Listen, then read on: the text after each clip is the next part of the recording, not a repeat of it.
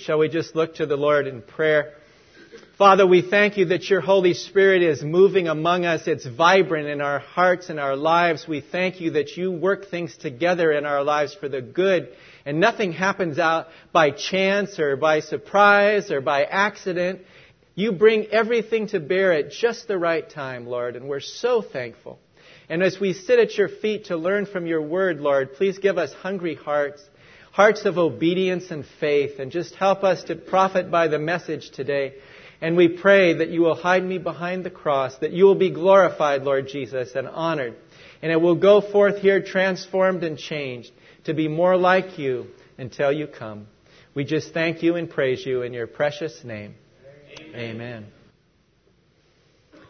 You know, it shouldn't surprise us that we live in a society where people are very independent.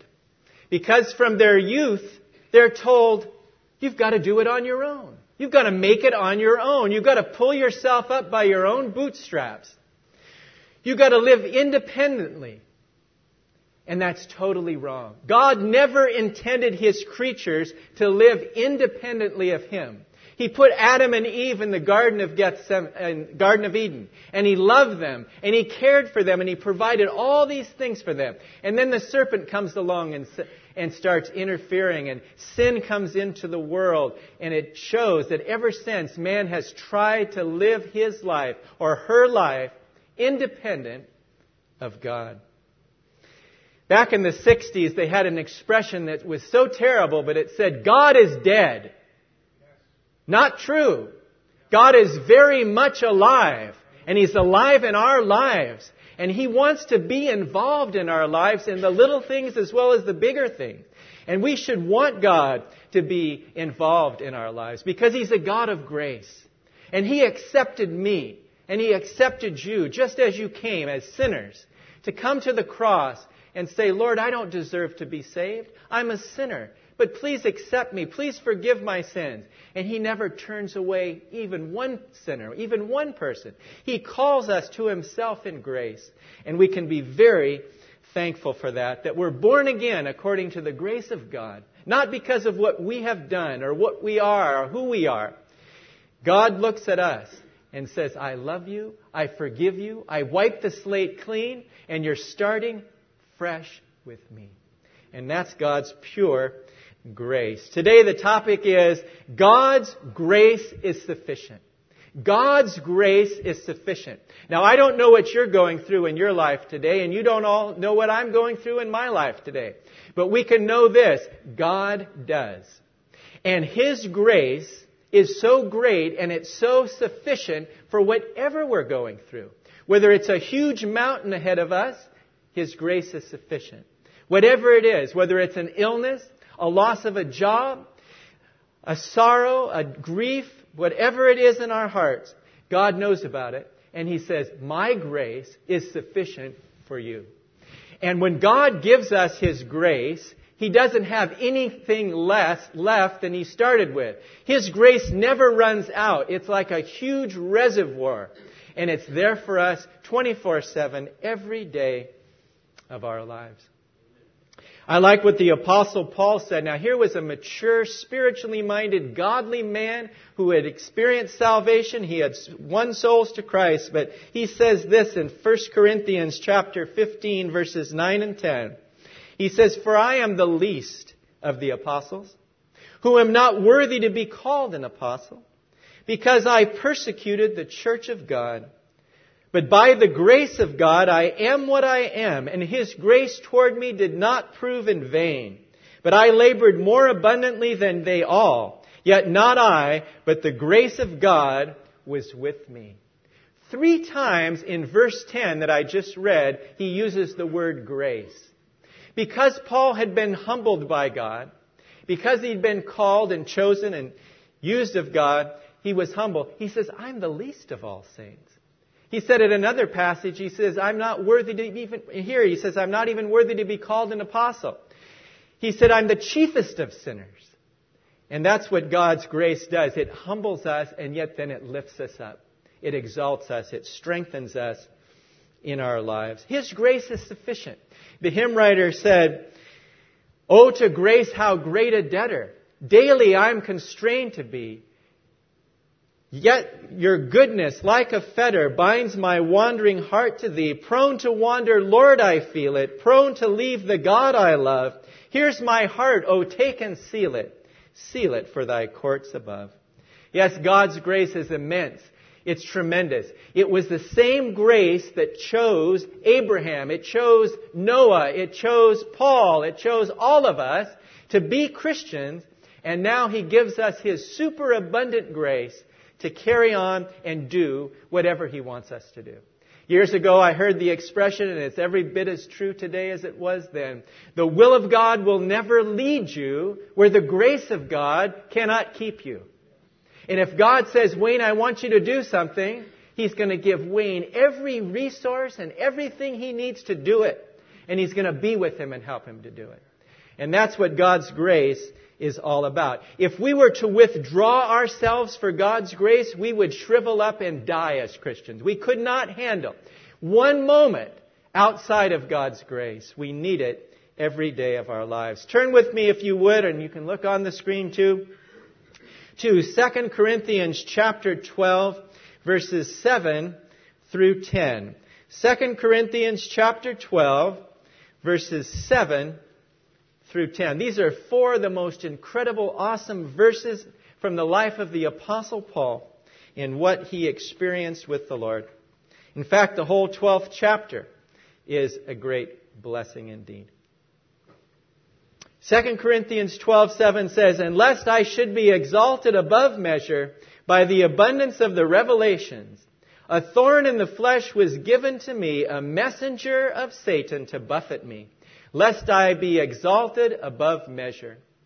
Concerning this thing, I pleaded with the Lord 3 times that it might depart from me.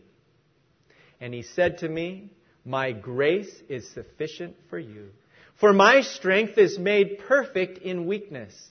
Therefore, most gladly I will rather boast in my infirmities, that the power of Christ may rest upon me. Therefore, I take pleasure in infirmities, in reproaches, in needs, in persecutions and distresses, for Christ's sake.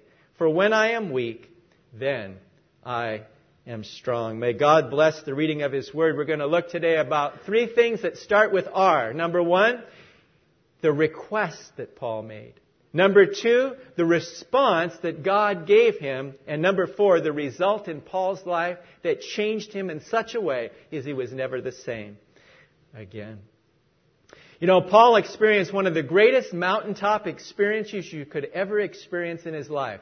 He was taken from this earth into paradise, into the third heaven. He saw the Lord Jesus Christ. He heard Him face to face. He talked to Him. He saw all the beauty and all the splendor and all the glory of heaven.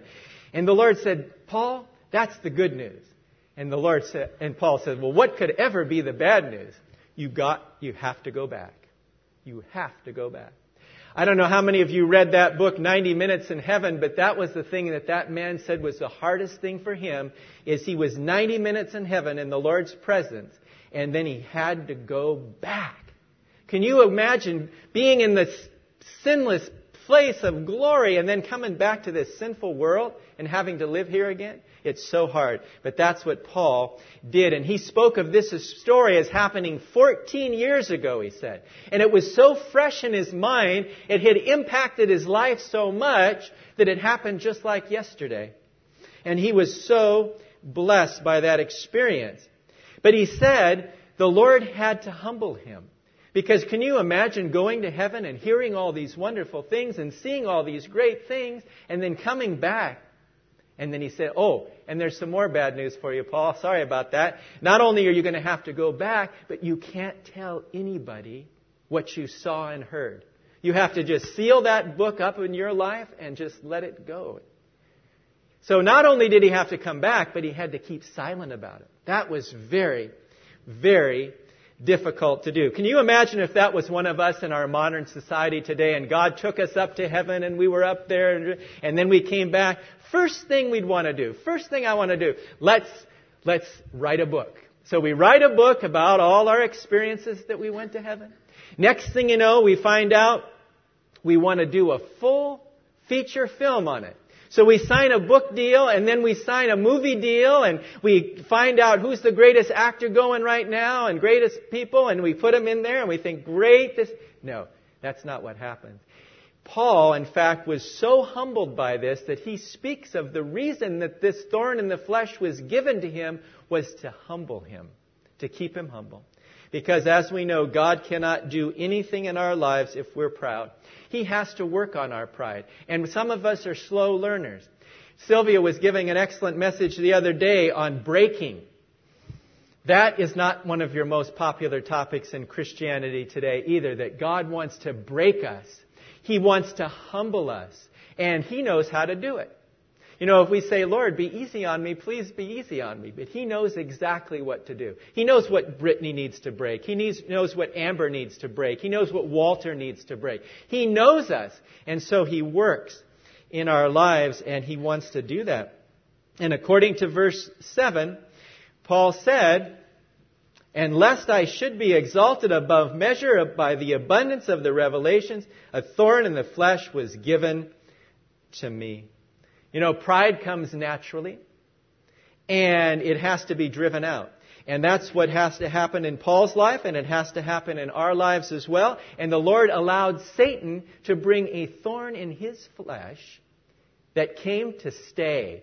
It didn't just come to be there for a short time. It came to stay. A permanent reminder to Paul to be humble. Now, a lot of people question, what was this physical affliction he had? What was this thorn in his flesh? Some people speculate it was his eyes, and I think that's probably true, but we don't know for sure. It could have had something to do with his feet. It could have had something to do with his legs. We don't know what it was. It could have been his tongue, his speech. We don't know. And you know why the Lord didn't tell us? Because He wants us to be able to relate to Paul. If Paul had a specific thing, then we'd say, well, that's not my problem. I don't have a problem with my eyes, or I don't have a problem with my tongue, or I don't have a problem with my feet, or whatever it is. But because He left it open-ended like that, all of us can relate to it. And think of it. Think of the believers down through the years that have been so blessed by this story, and they can say that God has proven His sufficiency to handle whatever thorn, whatever cross, and whatever burden we have in our lives. Think of this as a rose. You know, God gave Paul this beautiful rose, and He said, here, Paul, is this beautiful rose. Its fragrance is beautiful. Its feel is beautiful. Its looks are beautiful. But be careful, it has a thorn. Every rose, as beautiful it is, has a thorn. And when you have that, you can be pricked by it. And that's why the Lord left him this analogy, this thorn in the flesh, to remind him, Paul, be humble. Think of others. Be concerned for others. And it affected his life and ministry in such a powerful, powerful way. Someone said, thorns are sent here to us on a permanent visa. They're sent on a permanent visa. You know, a lot of times trials come and they're hurtful and they're difficult to go through. But sometimes they're here to stay. And we may have a condition that lasts for the rest of our lives.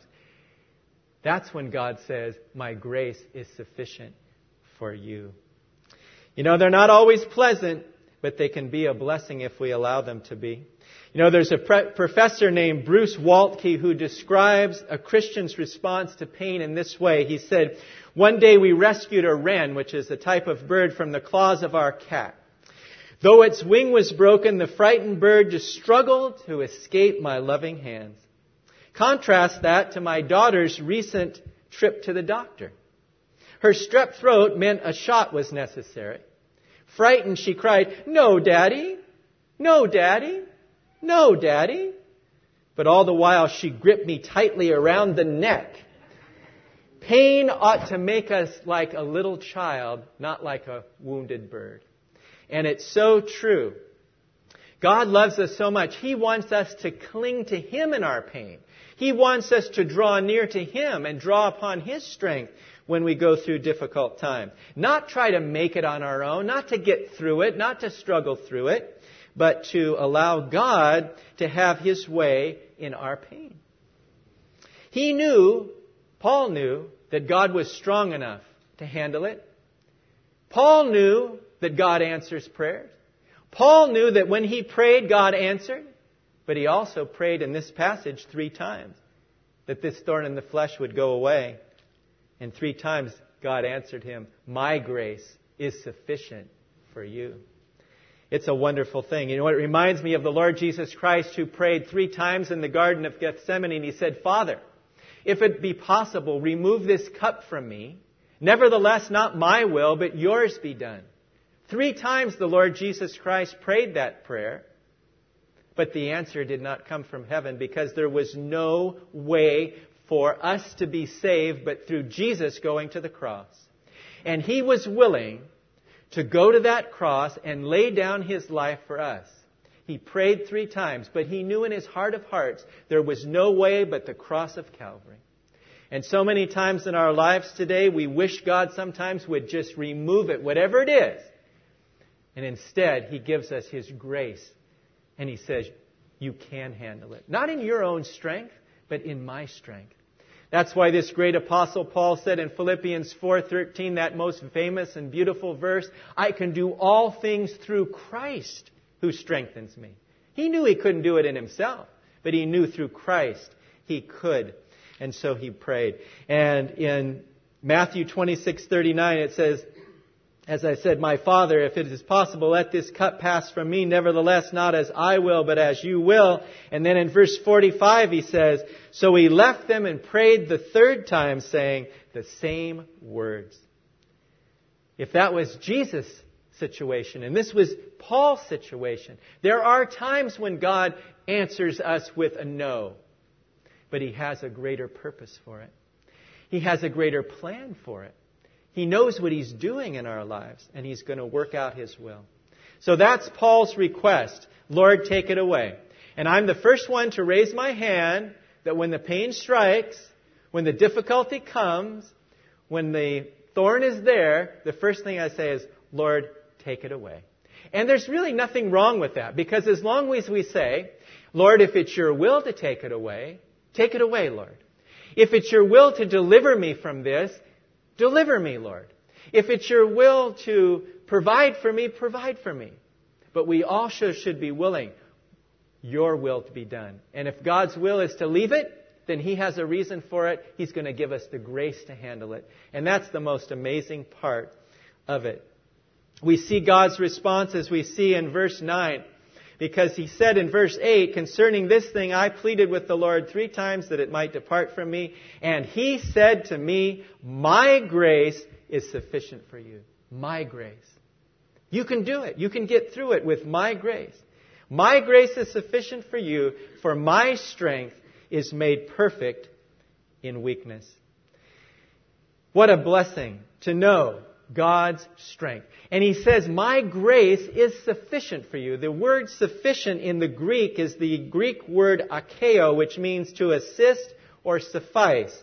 And it comes from another Greek word, argeo, which means to help or aid. When God gives the grace, he knows what we need at the time. And he pours it out to us in abundance so we can handle the situation. This happened to me this week. It was amazing. You know that many of you knew I had an interview to go to on Tuesday. Well, I'm sitting up here at choir, in my seat there in the last row up there. And I'm sitting at choir singing the songs, enjoying them and everything. And all of a sudden I start feeling sick. Something is coming on me.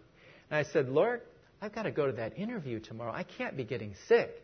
And then after the meeting, I did some things, had some dinner, and then I went into the prayer meeting. I was feeling really bad. I wanted to lay my head right on that table. I just did not feel good. So I talked to Sylvia the night before. I said, "Oh, I am so sick." I took my temperature. I had a fever. I was really, really sick. And she said, "You know you got to go to that interview." I said, "I sure do. I got to go to that interview. Pray for me." So she prayed for me, and I prayed. And I got up the next morning thinking, "Lord, please help me to feel better when I wake up." I didn't feel that good in the morning either. I still felt bad, really bad. But I got up, and I pushed myself. And I said, "Lord, give me the grace. Give me the help."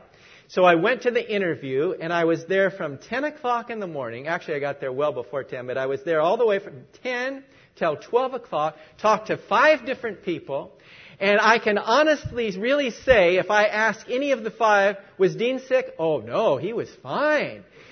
Because God had showered me with His grace so much. The only way you could tell is when I looked in the mirror, you could see it in my eyes. But other than that, speaking, talking, thinking, the Lord helped me, and His grace was sufficient for me. And I was so blessed, and I was thinking about that. God's grace is sufficient. God's grace matches every outfit. It goes with every color. It fits in any decor. It matches with any style. God's grace is what we desperately need every day to handle our circumstances and situations. I like what Bill McDonald said. He said, notice God says, my grace is sufficient for you. We don't have to ask Him to make His grace sufficient. It already is. Even before we know what's going to hit us on Monday morning, or Monday afternoon, or Monday night, or whatever it is, or this week sometime, or this month, or this year, even before it hits, He's already prepared a wonderful gift for us to go with it. His special grace. He says, I know Cindy's going to go through something hard, but I'm going to give her my grace. So given a choice, would I rather have deliverance or would I rather have God's grace? Really, bottom line for the child of God, that grace is better. That grace is better. That's the greater yes, as Taylor was singing. That's the greater yes, because if He says no, He gives us His grace to fill our souls and to encourage our lives. Sometimes on Wednesday nights we sing that beautiful song, He is able and more than able. And the words say, He is able, more than able, to accomplish what concerns me today. He is able, more than able, to handle anything that comes my way. He is able, more than able, to do much more than I could ever dream. He is able, more than able, to make me what He wants me to be. He can make you, He can make me to what He wants us to be by His grace. He can build us up by His grace. You know, the story in the Old Testament is so beautiful, and it's mentioned so many times, the story of the Israelites and how they were taken and delivered by God through Moses out of Egypt and out of Pharaoh's plans and his control and his schemes. And one of the ways that He did it was, it says, He took them through on eagle's wings. And I'd like to read for you Exodus chapter 19 and verse 4, because this is a reminder to the Israelites, and it can be a reminder to us as well. It says, you have seen what I did to the Egyptians and how I bore you on eagle's wings and brought you to myself. Can you imagine when we go through hurtful circumstances, God puts us on His wings, on eagle's wings, and we fly above that circumstance, above that situation. I oftentimes think of that beautiful poem, Footprints. I read it so many years ago now, and I have it on my desk, and it's a great, great poem. Because the man went through some hurtful experiences in life, but he finally finished, and he went into the presence of the Lord, and then the Lord showed him all the things that happened in his life, and he looked back on some of the hurtful things in his life, and he said, Lord, this particular time right here was really hurtful and painful in my life, what I was going through. And I only saw one set of footprints at that time. So, Lord, that means somehow you left me during that time, at my time of greatest need and agony, you left me? And there's only one set of footprints? All the other times there's two? He said, that, my child, is when I carried you. And sometimes we're so weak, we're so tired, we're so discouraged, we're so down that He has to carry us on His eagle's wings over these hard, difficult circumstances in life. God's grace is sufficient for everything in my life and in your life. Bill McDonald said, in effect, God said to Paul, I will not remove the thorn, but I will do something better. I will give you grace to bear it. And just remember, Paul, that although I have not given you what you asked for, yet I'm giving you what you need most deeply. You want power in your preaching, don't you? Well, the best way to have that happen is for you to be kept in a place of weakness. In a place of weakness.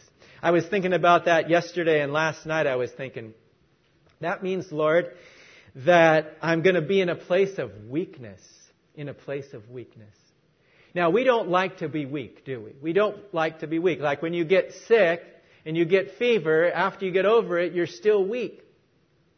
The amazing part of it is that weakness can last a little while, but then it goes away and you feel better. But in our spiritual lives, in order to be strong in Christ, we have to be weak in ourselves. When we come to Him in weakness, He will fill us with His strength. He will fill us with His power. And that's exactly what He did with Paul. He says, "My grace is sufficient for you. My strength is made perfect in weakness." God doesn't say my strength is made perfect in all the vast recesses of the universe and all the great stars and planets and all the wonderful things I have made. My power isn't perfected there. It's there. His power and strength is there, but it's perfected in man's weakness. That's the amazing thing to me. Of all the planets that He could have chosen, He chose planet Earth, this little tiny globe, this little tiny planet.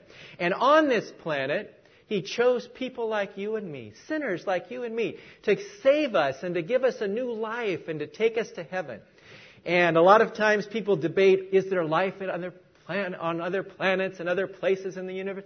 I say no, because God loved man and He put him here on this little planet Earth, and He loves us, and He's going to spend eternity with us. We're going to play on the planets. We're going to play among the stars. We're going to rejoice in Him forever. But what a great joy is God loves me. He loves you with an everlasting love and shows His grace to us, not only at salvation, but in every day and every facet of our lives. Well, let's see how Paul responded to this. Notice what it says in verse 9 at the end of it. He says, "Therefore, most gladly will I rather boast in my infirmities, that the power of Christ may rest upon me." Notice he doesn't pout because God didn't answer his prayer. He doesn't sulk.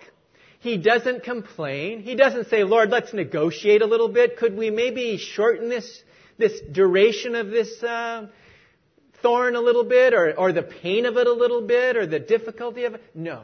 He accepted it. In fact, he accepted it joyfully. He joyfully accepted his thorn. He says, "Therefore, most gladly I will rather boast in my infirmities, that the power of Christ may rest upon me."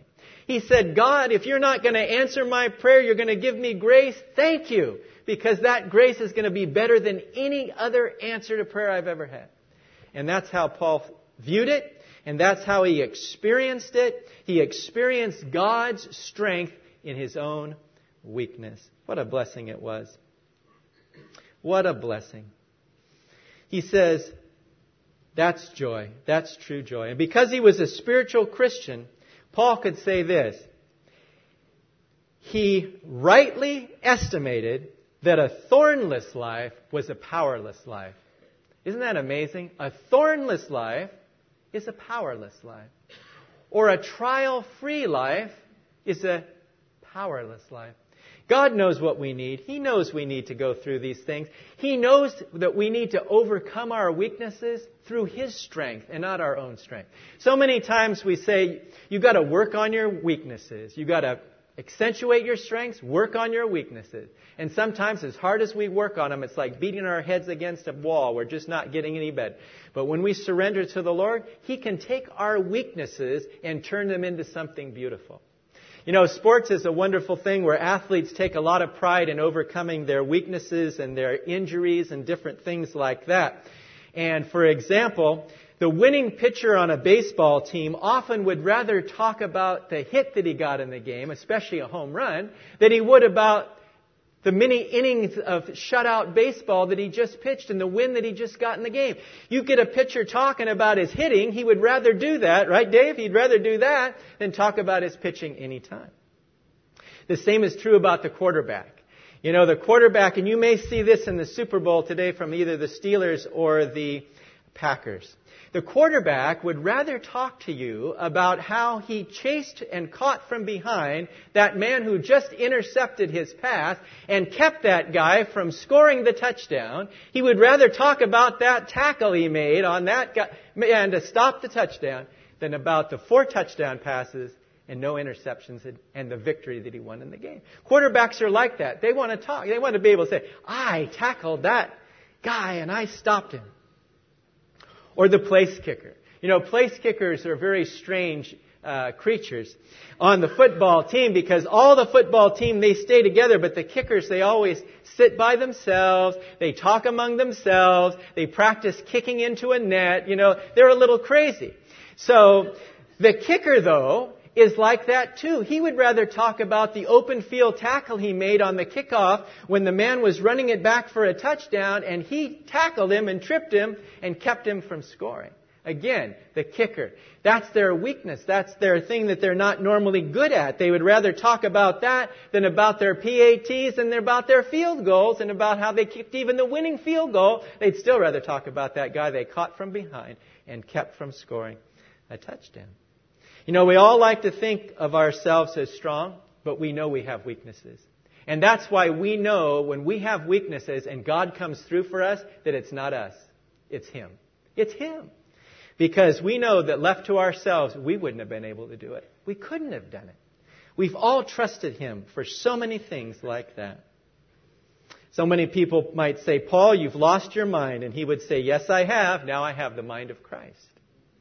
And that's what he did. He had the mind of Christ. J. Oswald Chambers said, the world's philosophy is what can't be cured must be endured. That's what the world says. They believe in it. They do it every day. But Paul radiantly testifies what can't be cured must be enjoyed. I enjoy weakness, sufferings, privations, and difficulties. So wonderful did he prove God's grace to be that he even welcomed fresh occasions of drawing upon its fullness. I gladly, he said, I even enjoy my thorn. Now you've got to get to the point of total surrender with the Lord and grow to that point where you can say, not only do I accept my thorn, but I enjoy my thorn. That's hard. That's really hard. But that's when we surrender to the Lord and we say, Lord, because I enjoy that thorn, because you have shown me yourself through it, you have shown me my weakness through it, you have shown me how you can be victorious in me and through me, through that thorn. So don't take it away, Lord. Leave it there and do your work in my life. Bill McDonald even said, naturally speaking, it's quite impossible for us to take pleasure in the type of experiences that Paul listed here. But the key to understanding the verse is the phrase, for Christ's sake. You know, it's not for us, it's for Him. This thorn, it's for our benefit, yes, but we love it and enjoy it and appreciate it in a supernatural way for Christ's sake, because we know that He's going to use it in a special way in our life today. I ask you the question today, what is your thorn today? What is that affliction that's been with you for a long time? Maybe it's good. The doctor said you'll always have this condition. You'll always have it. Or what's your burden that you're carrying? What's your trial? What's your cross that you're carrying? And the question then becomes, how are you responding to it? Are you doubting God and complaining and wishing it to go away and hoping it to go away? Or are you like Paul, rejoicing in Him and saying, Lord, thank you for what you've used this in my life. I may not have chosen it for myself. I may not have planned this life for myself. But you know best, Lord. You know best. Take care of me through it. God's grace gives us strength. It gives us wisdom. It gives us endurance to make it through to the end. So to conclude then, let's remember God's grace is sufficient. And when we bring our request to the Lord and we pray about something, if God doesn't answer it the way we pray for it, He will give us the grace. Because if He says wait, He'll give you the grace to wait. If He says no, I have something better for you, He will have something better for you.